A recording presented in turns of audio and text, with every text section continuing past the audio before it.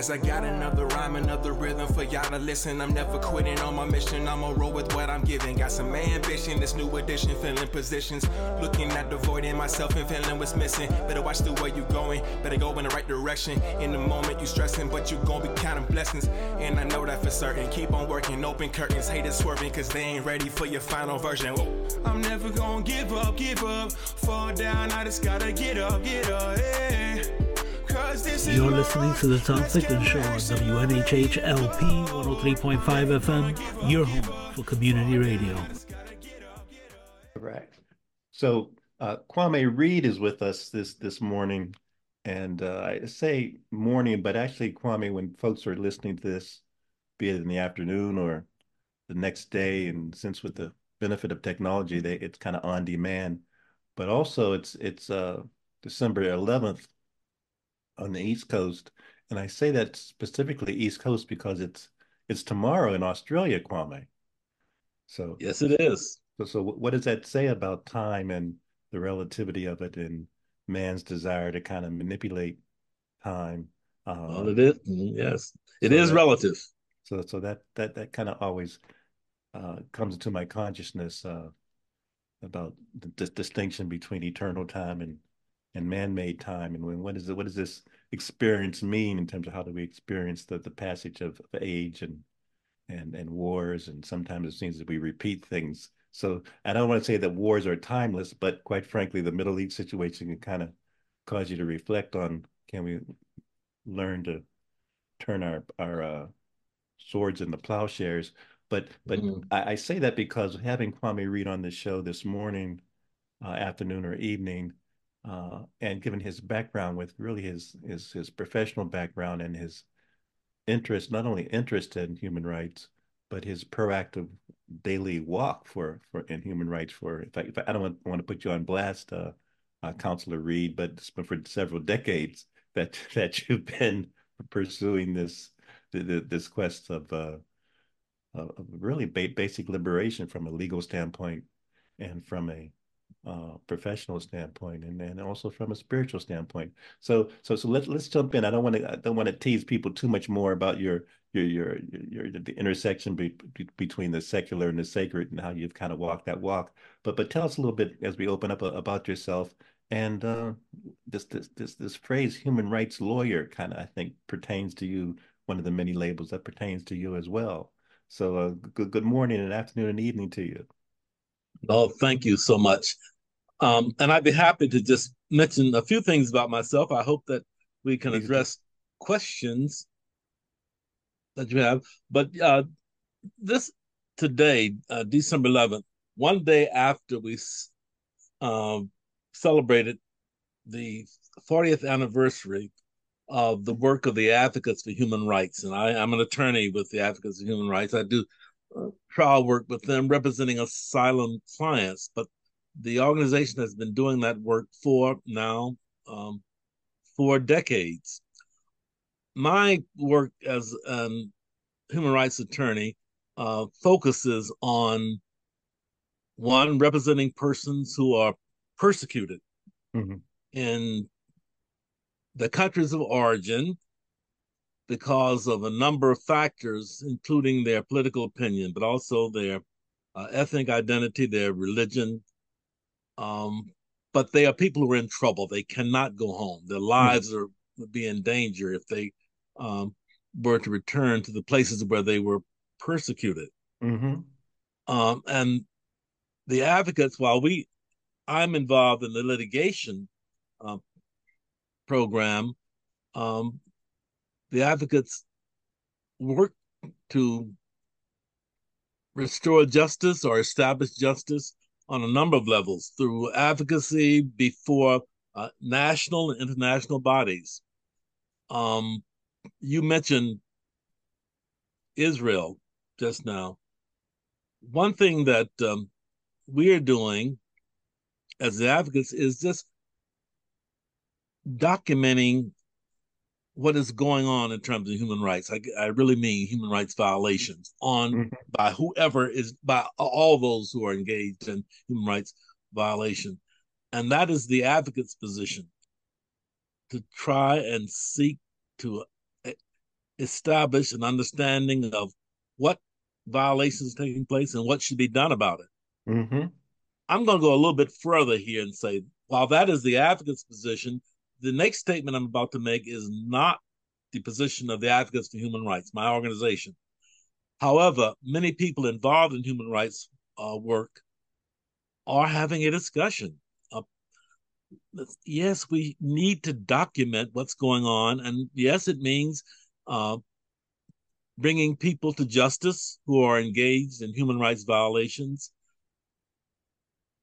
But what about peace? How do we Mm-hmm. restore peace? Mm.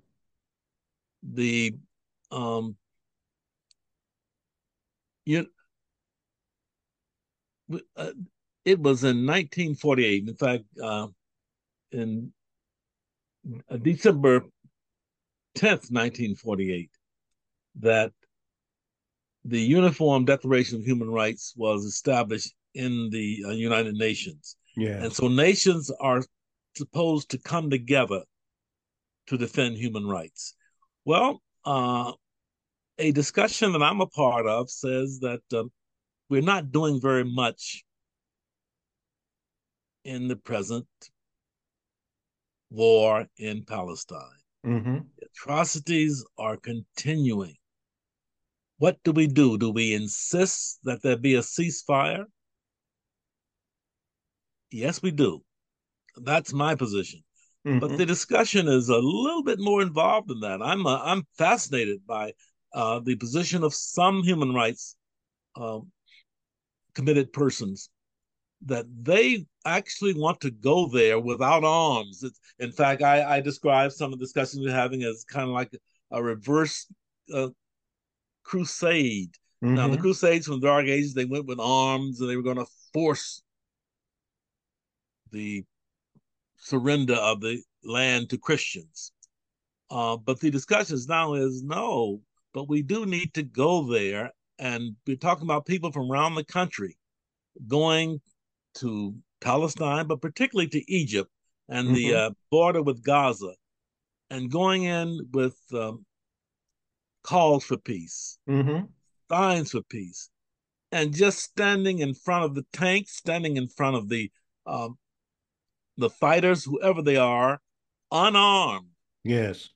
Now, this hasn't happened yet, but I think the conversations are serious. Mm-hmm. Now, in the minds of some, this is an emotional response, but no, something needs to be done. Yes. And those discussions are taking place.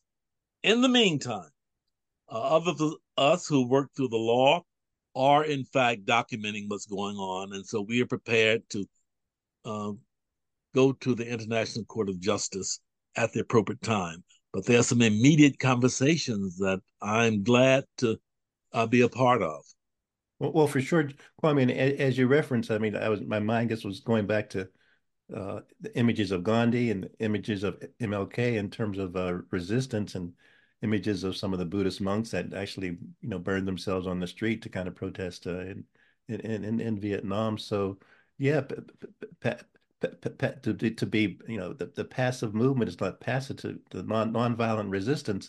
This might be the way to go. I was thinking that if the Pope gives his Christmas presentation, not just in the sanctity of Italy, but if he goes to Gaza and tries to give his Christmas comment during that time. So your point's well taken. That I think many people see this to be such a crisis is an understatement, that we must do something. And certainly MLK would say, where you ask us, where do we go from here? So I appreciate you're sharing that. You were in law school, but were law schools, were they just cabins when you went to law school? I mean, give folks a little hint about where you went to law school. You went to Howard, I believe. Howard University School of Law, yes. And I went to law school before going to seminary. You and I both went to the Yale Divinity School. But my story is that when I was growing up as a child, from high school on, I lived in Washington, D.C., but I'm from Southwest Mississippi. And when I was a child in the church where my great-grandmother took me early on, people were convinced that I was going to be a minister. And I said, no. I was like Jonah. I went the opposite way in the minds of some. I've changed. I long since changed my mind how law and faith commitment can come together, and I think that's what I am engaged in. But uh, the idea of being a minister, I said no, and I'm going to law school. Well, I did. I went to law school first, um, but the call to ministry would not leave, even though I was glad to be a legal services attorney. That I think I was doing something worthwhile then, but I Mm-hmm. accepted the call and went to seminary. But it was also in seminary, since I'd already finished law school, um, that I was invited to be a part of a program at the Yale Law School. I already had my Mm-hmm. degree from Howard, but I was invited to be in a program at the Yale Law School. And back then they called it the visiting scholars. They've changed the name now, Mm-hmm. but um, and I accepted that because I was given a chance to be mentored in law and religion, how those could come together. Mm. And I tried to write some things about that, but the uh, present day focus of that is what I'm doing in human rights. Yes. Um, I was asked whether or not the advocates of human rights, which I'm a part, is headquartered in Minneapolis, by the way, and that's where I am. Mm-hmm. Um, but it's global. We work globally and through many international and national organizations. But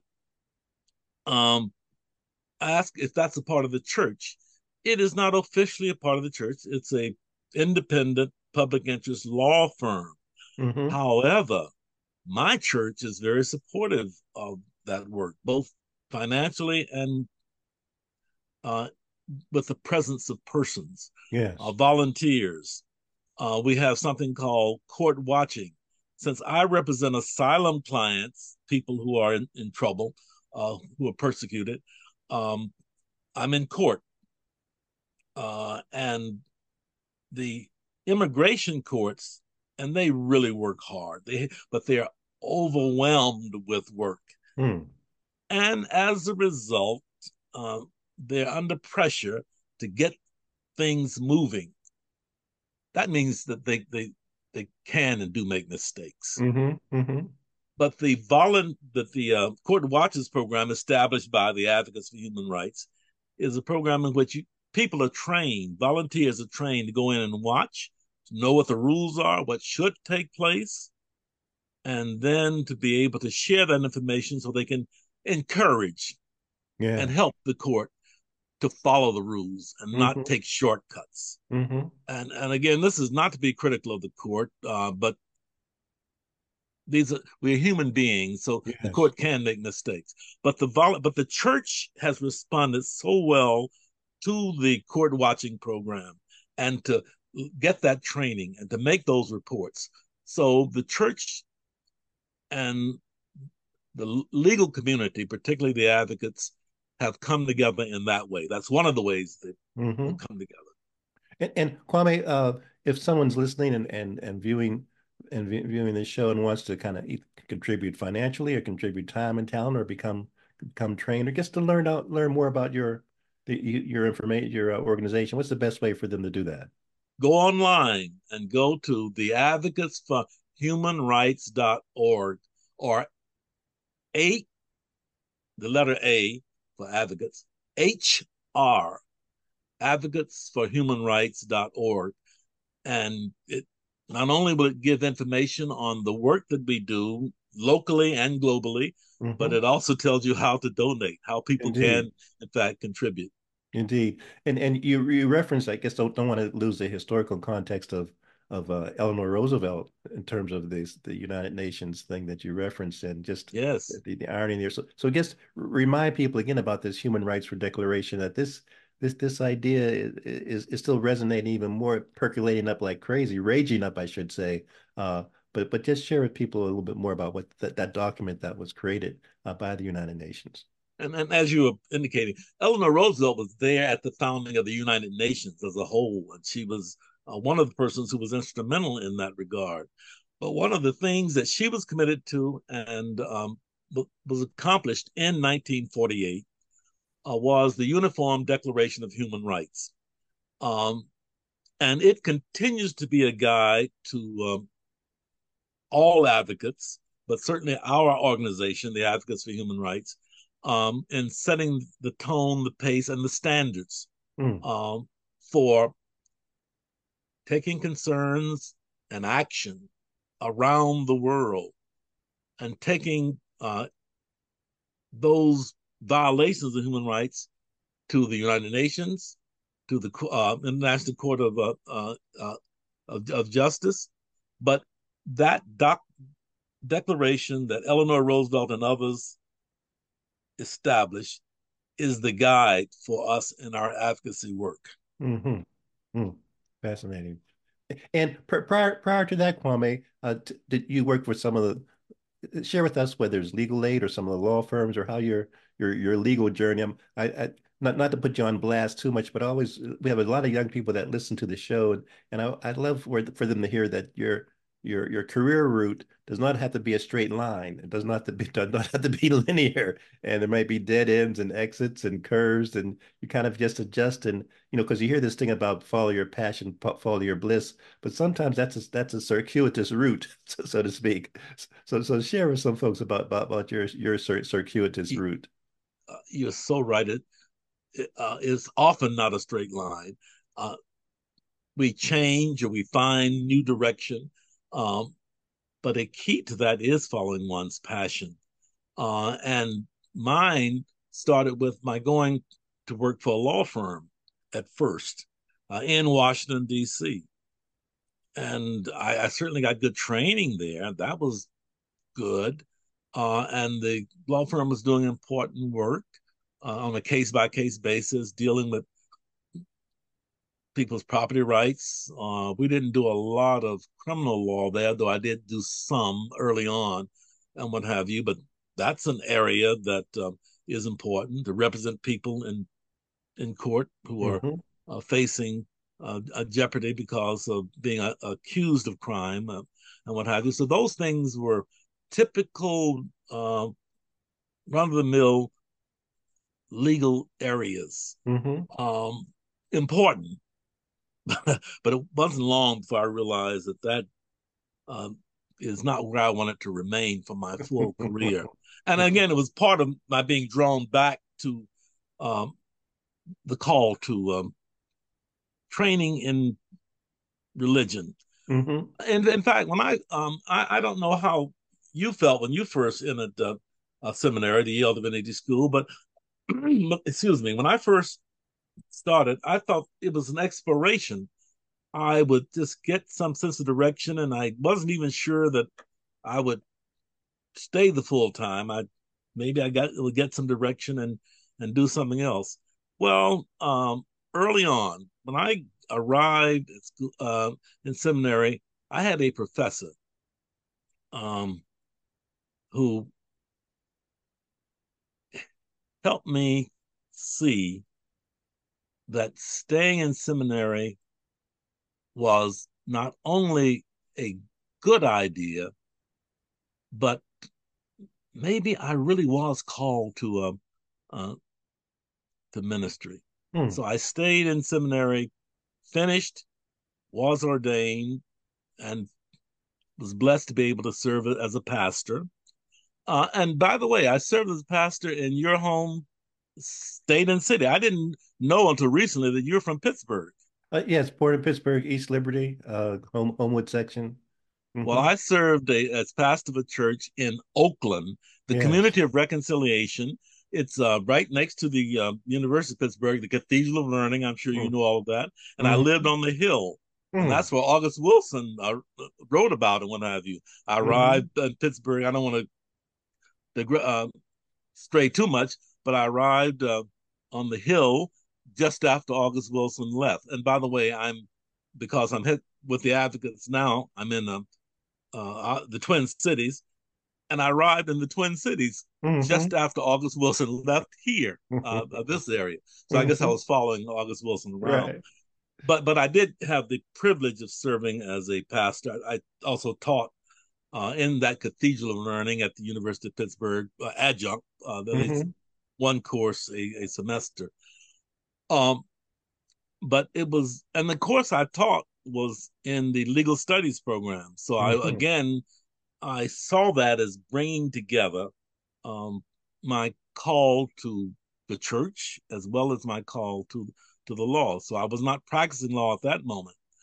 Um, After serving as local pastorate, serving in the denomination that is a wider church work, the Hmm. Central Atlantic Conference of the United Church of Christ. Hmm. I was the association minister for what's called the Potomac Association of Hmm. the United Church of Christ in Washington, D.C. But I did have the justice and witness portfolio. So Hmm. again, it was bringing together the commitment to justice. Though again, I wasn't at that moment practicing law, but I was active in the church.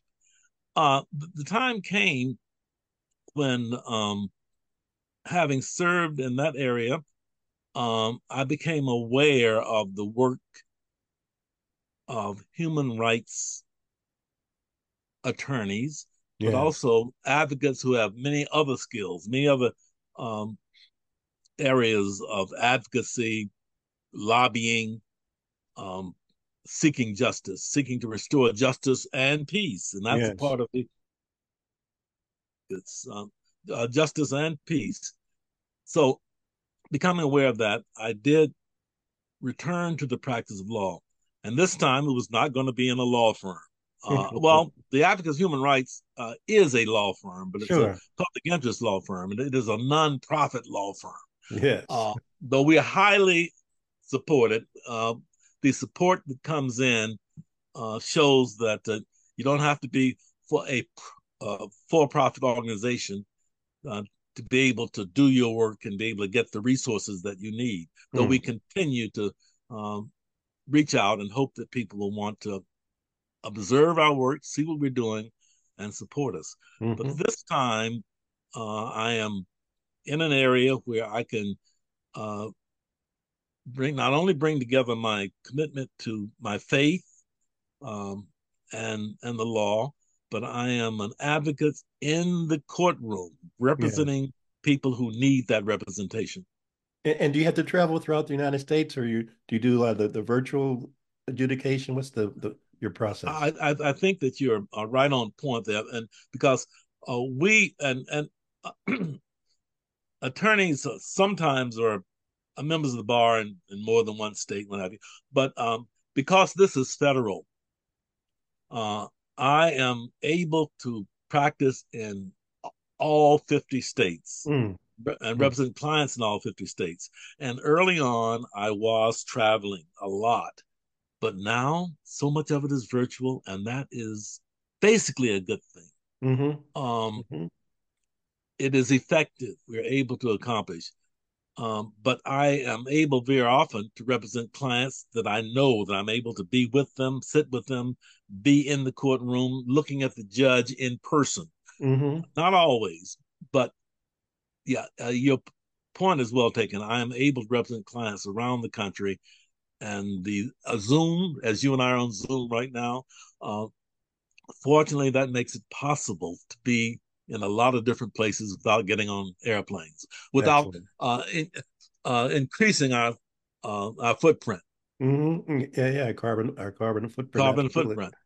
And when you referenced August Wilson, my mind went to many people may know some of the names of some of his plays, but the two trains running. So there's always a few trains running, and depending on what track you get on and where your destination might be. So I really appreciate your sharing the journey. How long have you been with the Human Rights Organization? Well, this particular one, this time, it's since 2015. Okay, Other encounter uh, prior to that, but basically in terms of being really with them on an ongoing basis. So it's been 8 years now. good for you. Let's jump for a second because your journey is so intriguing. Were kind enough to share with me the phrase reparations for slavery, reparations for slavery. What's I was intrigued with that phrase that cognitive definition and your involvement with man with it not just being a word but kind of an economic and social it becoming an economic and social reality. So what's up with this reparations for slavery and your involvement in that regard? And my particular involvement is with an effort, a movement we call it Sacred Reckonings.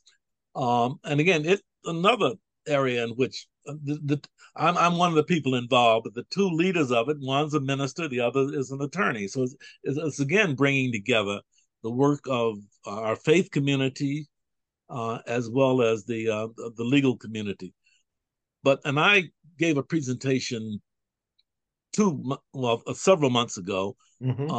on this, and I wrote the paper and in which I described that it is not about just giving dollars. Reparations is about being able to support institutions as well as persons Mm. in this effort to make amends, to Mm-hmm. repair. In fact, reparations, the basic of the term reparations is to Mm-hmm. repair the damage that was done. Mm. Um, and again, it is in this country that I'm mostly involved with the work, the Sacred Reckonings work, but it is international also. Mm-hmm. An effort to one of the things that is identified those who are those organizations, those institutions, those nations that are still benefiting from slavery. Their Mm. money, they became wealthy because of uh, the wealth coming from slavery, enslaved persons, but they are still receiving the benefits. There is a, nothing like being able to um, keep on living on the sins of the past. Mm. It's an amazing thing. Mm-hmm. Um, but we have the king of the Netherlands, um, who is able to trace his family back to their wealth, starting with enslavement in the Caribbean, Mm. enslavement of persons in the Caribbean, and they are working to give back. I think that is real as opposed to just a slogan. Um, but the giving is to institutions that support those who are still underprivileged, Mm. those who are still disadvantaged. Now, there's a debate in the area where I am. Should there be money given to persons who are the heirs of enslavement? Um, and I will just say frankly, I've taken a stand on that. Mm. I think trying to give people dollars and cents or pounds, whatever the monetary uh, system happens to be, is not an effective way to proceed. But to be able to um, support the educational opportunities, the work opportunities, the training Mm-hmm. opportunities Mm-hmm. of persons who still advantage is something that has received and is receiving serious commitment. And that's where I am. Mm-hmm. And Kwame, just as you've been talking for the last 30 or 40 minutes, so many ideas and thoughts have come to mind. I want to jump back to your legal hat in terms of how do cases come to your attention? Because my guess is that for every person that you're representing, there's a multiple number of folks that can use your services that are not receiving your services. So how does someone that is seeking asylum or et cetera, how do they become aware of you? How do you find them? What's the discovery mechanism? Every client that I'm representing right now comes across the southern border. And by the way, I have clients, and I have a case from Ethiopia right now, Mm-hmm. sub-Saharan Africa. I've represented persons from Latin America and other parts of the world. But my clients, this is not always the case. My clients have all come from the southern border. How they get Mm-hmm. to South America and Central America, Mexico, and what have you, are some present some very fascinating stories. Mm-hmm. Um, But some people actually come on planes. They come on with visas. They might have a student visa, um, H-1 visa, different types of opportunities to get into the country. But once Mm-hmm. they're here, that is when they can apply for asylum. Those my clients who come uh, from the southern border, we have persons who are there who Mm. interview people, Mm-hmm. and of course there. Uh, I know there are some in the country who are very angry with us because we find those persons who have been persecuted. We don't just go and try to represent anybody who crosses the border. Mm-hmm. We do um, interview and talk to. Usually, when I meet them, they have already gone through this process, and they're in the court system, the immigration court system. Mm-hmm. But they're interviewed, and those who show they have a real fear of returning to their home countries because of persecution, then can apply to our organization. So they know the name of the Advocates for Human Rights and other human rights organizations. We are not Mm-hmm. the only one.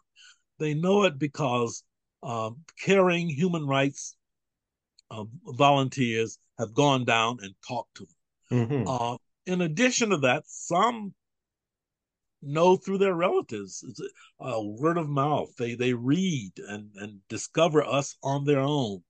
But we do reach out. We reach out to those persons who uh, have faced and have a fear of Mm. being persecuted in the future.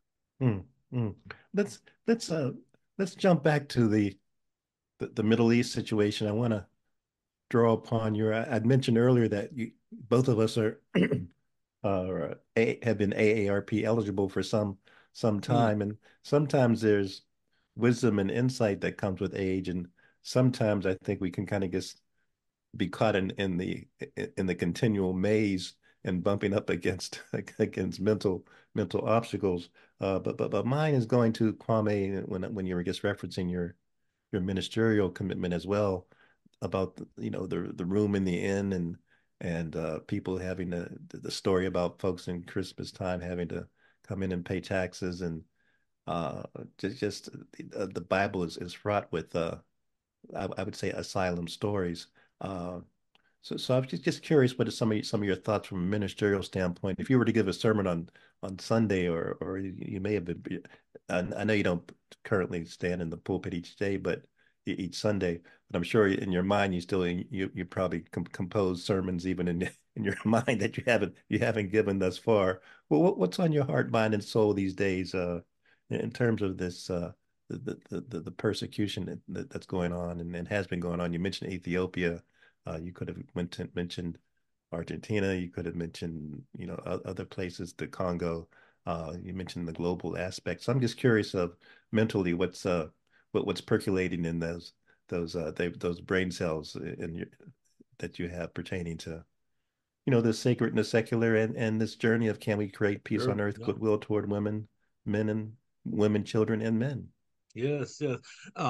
And you're correct that I'm not in the pulpit every Sunday, but I'm humbled um, by the fact that I am invited to pulpits. So Mm, I am invited to speak. And one of the things that I'm addressing right now is that as we are in Advent moving toward Christmas, that hmm. we're talking about the story of a refugee, one who Yes. sought asylum, and he's even called Jesus the Christ. His Hmm. family, they were refugees. They had Hmm. to escape persecution. And that is um, so ironic quite often that the same persons who are not hospitable to refugees coming to the country are too often those who claim to be followers of Christ. Mm, So that is very much on my mind right now that we are celebrating and moving towards celebrating the birth of a refugee who needed asylum, hmm. who was from a family that was being persecuted in his home country. Those are the people I represent. So when Hmm. I am speaking now, at this time, I speak about I do talk about my work, my human rights work from the pulpit, um, but I talk about the fact that I represent persons who are persecuted, and we are worshiping and celebrating the coming into the world of one who came in under persecution and who sought asylum.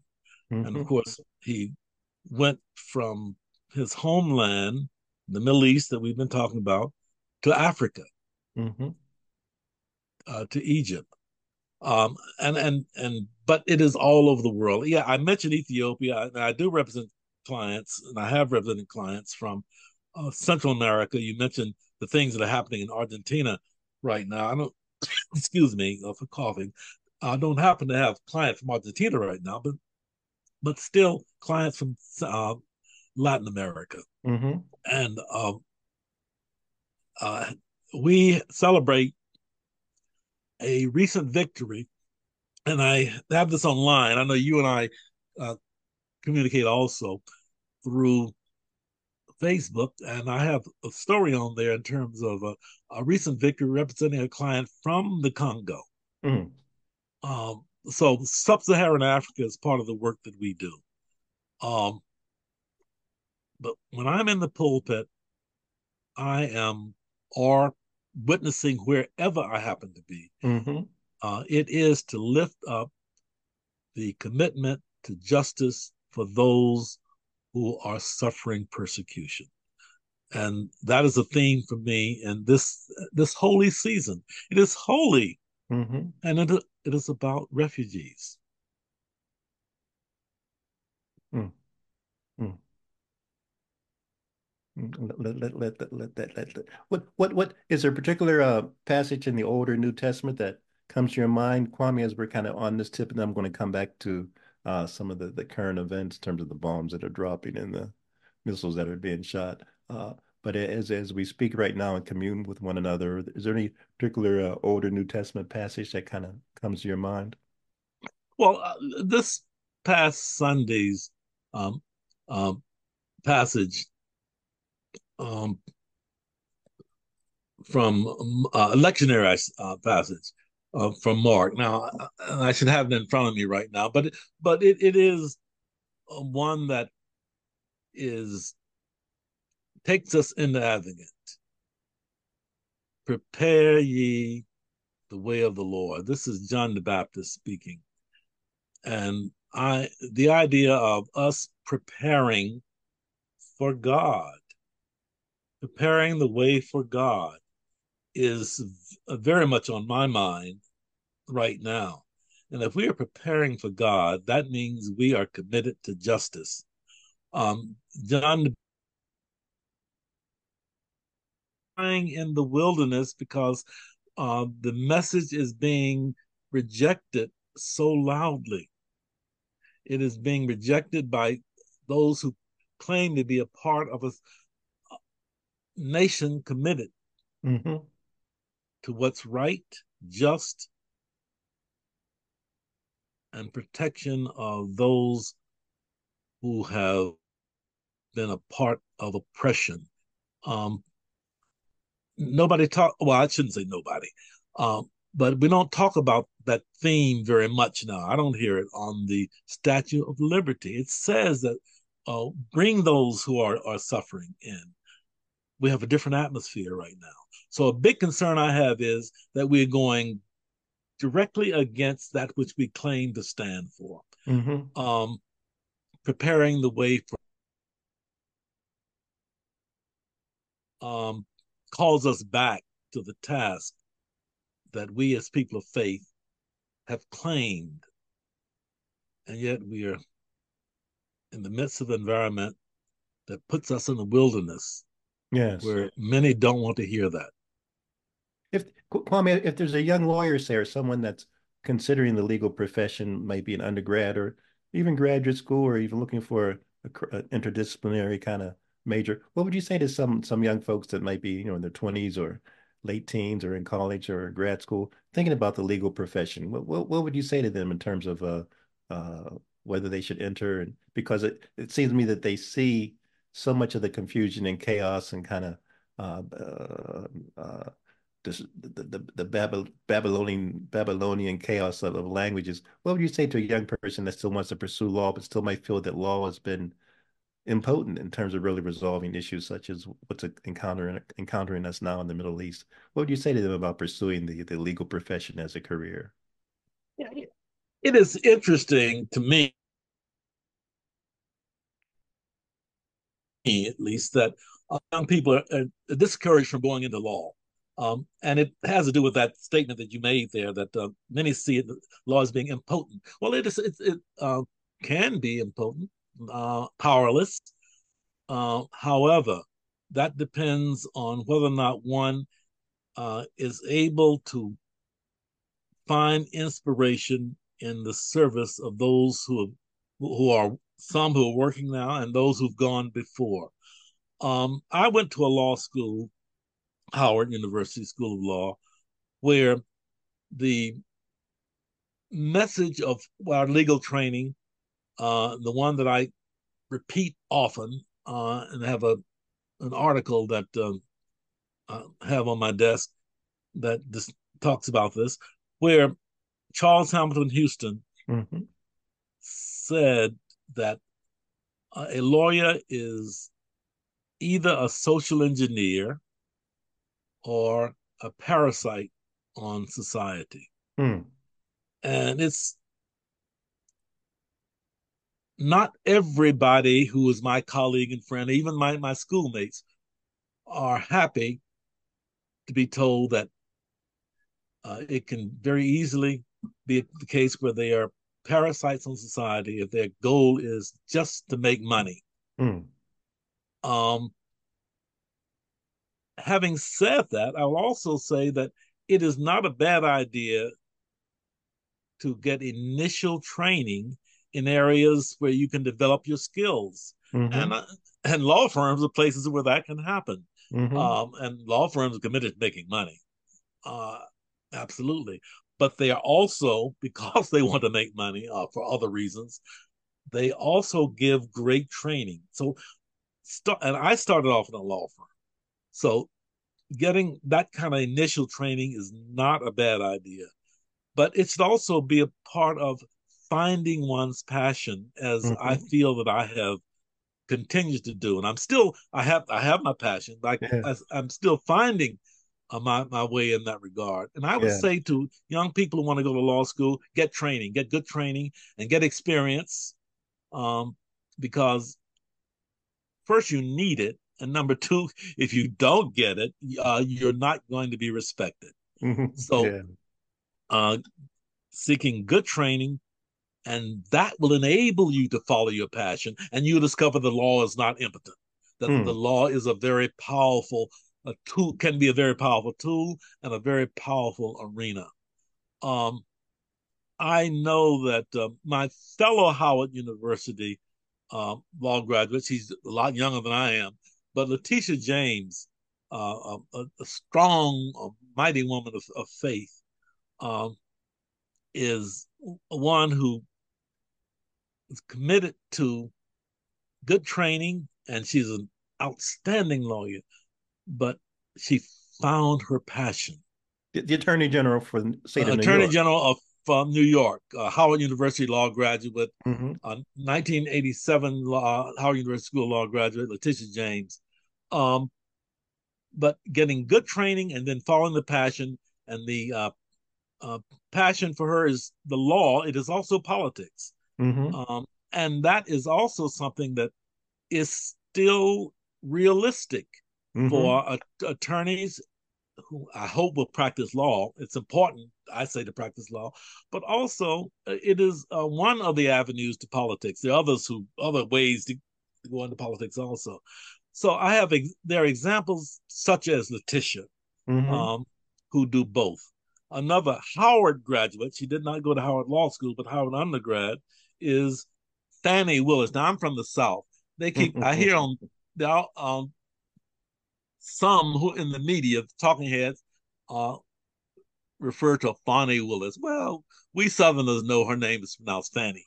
But also a strong person of faith, who got good training and then also decided to serve in the public arena. Mm-hmm. You can work to make money. It is possible to make money, but you can also be committed to service. And we have just those outstanding examples of people of faith. And I'm glad that my Howard University, and I claim Yale University too, since we went to both, but um, inspires us to public service, to be social engineers, to bring about, to seek justice, and to seek to change those things that are wrong and to improve on those things that we are trying to do right. Social Excellent. engineering is a major tool for young lawyers, and I would encourage those who are interested in law, undergrad, or if they're already in law school, to look at social engineering as a reason for practicing law. Indeed, indeed. The one of our former presidents, I don't mention his name, but I refer to him as 145th, because I think he gets it's any credibility he has is not a whole credibility. It's 145th, but certainly Letitia James is not on his favorite list. Talk about just elaborate a little bit more about Letitia's power, and I think the current situation in New York with 145th is a good example of where truth and justice can kind of, let's hopefully prevail. And she is prevailing. By the way, the major part of the case that she has in terms of 145th, she's already won that case.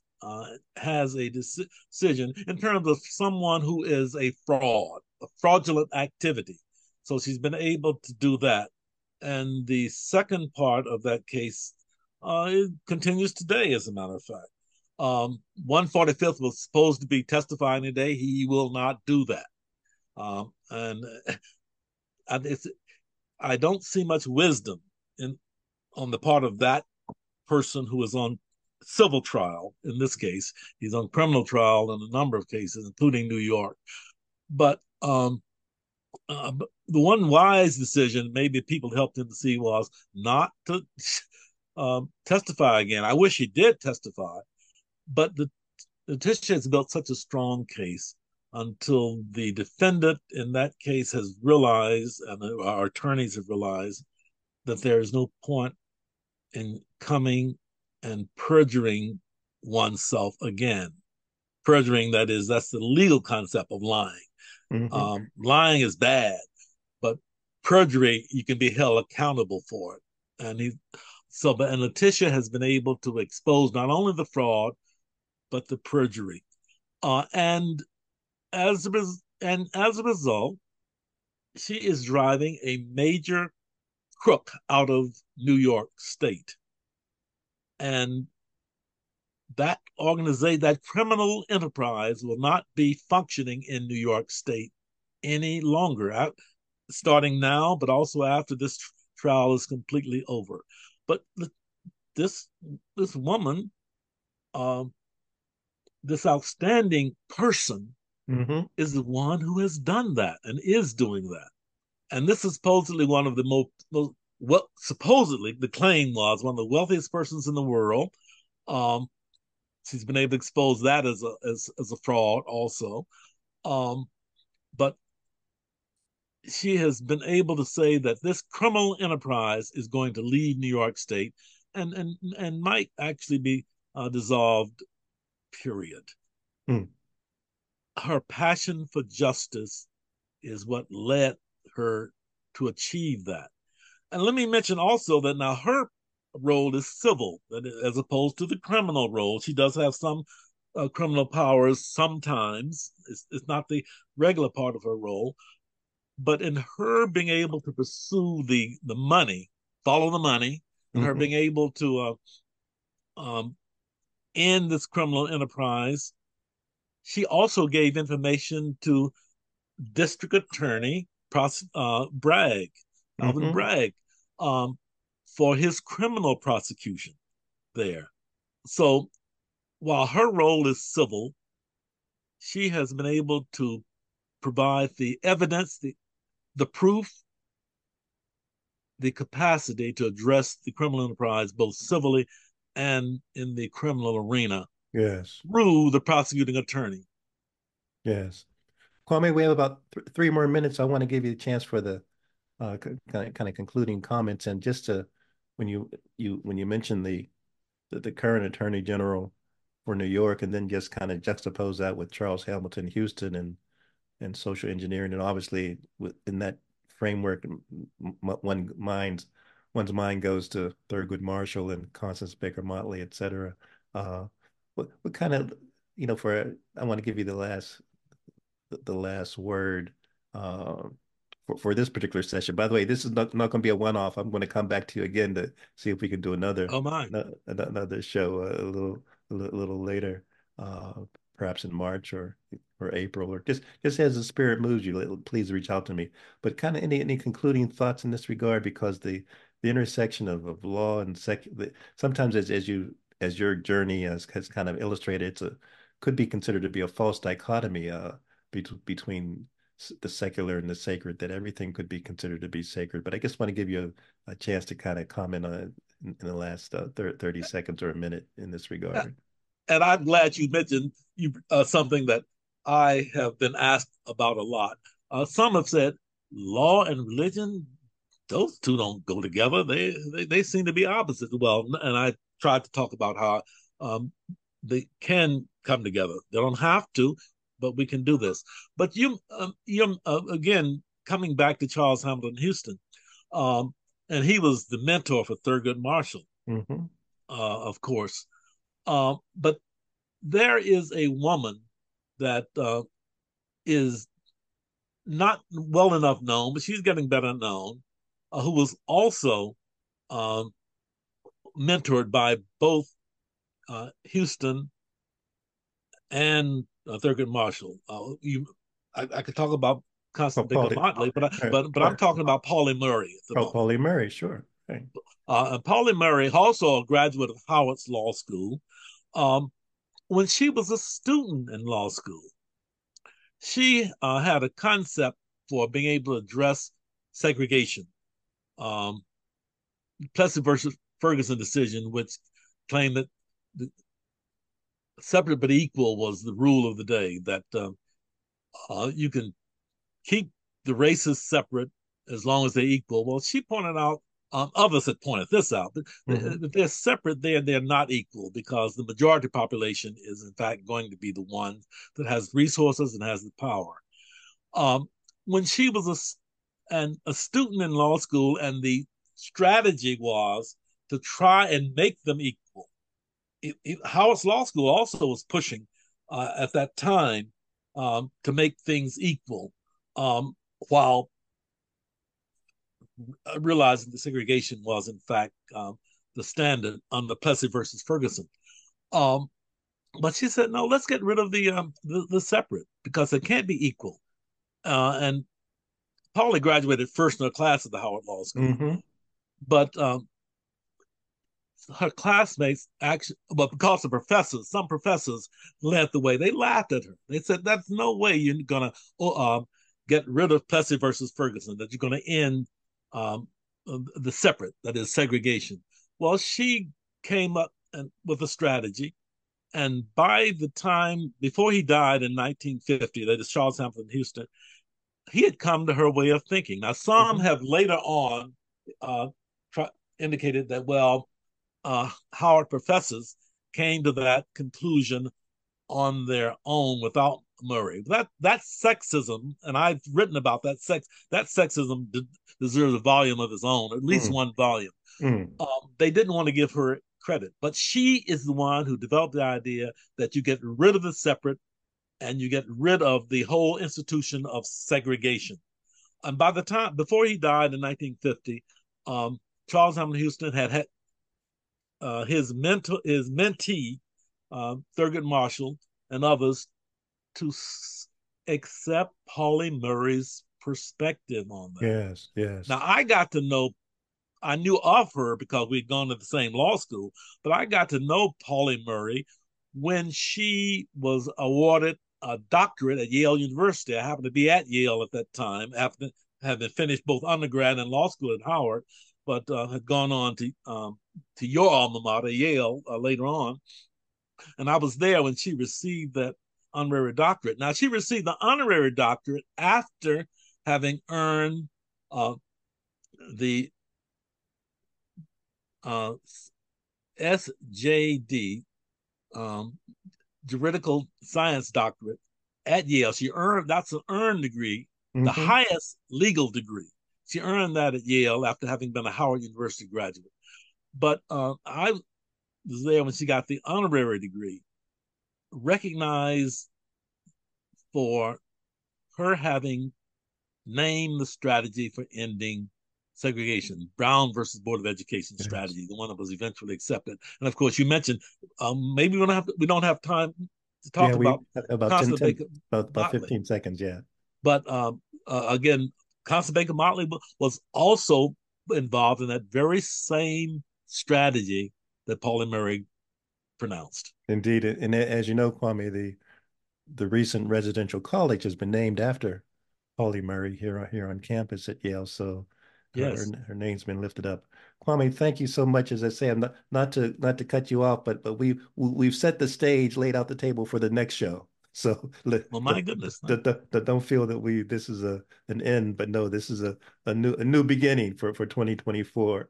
Want to thank you so much for kind of spending the time and appreciate your really sharing with folks and providing really some substantive inspiration. So I thank you in that regard. Thank you. Be well and see you soon. I hope so. Thank you. All right. Good, my friend.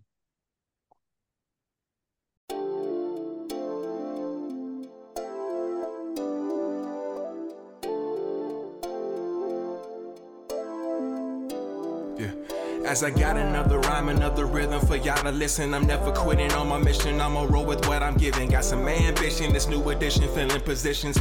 Looking at the void in myself and feeling what's missing. Better watch the way you going, better go in the right direction. In the moment you stressing, but you gon' be counting blessings. And I know that for certain. Keep on working, open curtains, haters swerving, cause they ain't ready for your final version. Whoa. I'm never gonna give up. Fall down, I just gotta get up, yeah. You're listening to the Tom Ficklin Show on WNHH LP 103.5 FM, your home for community radio.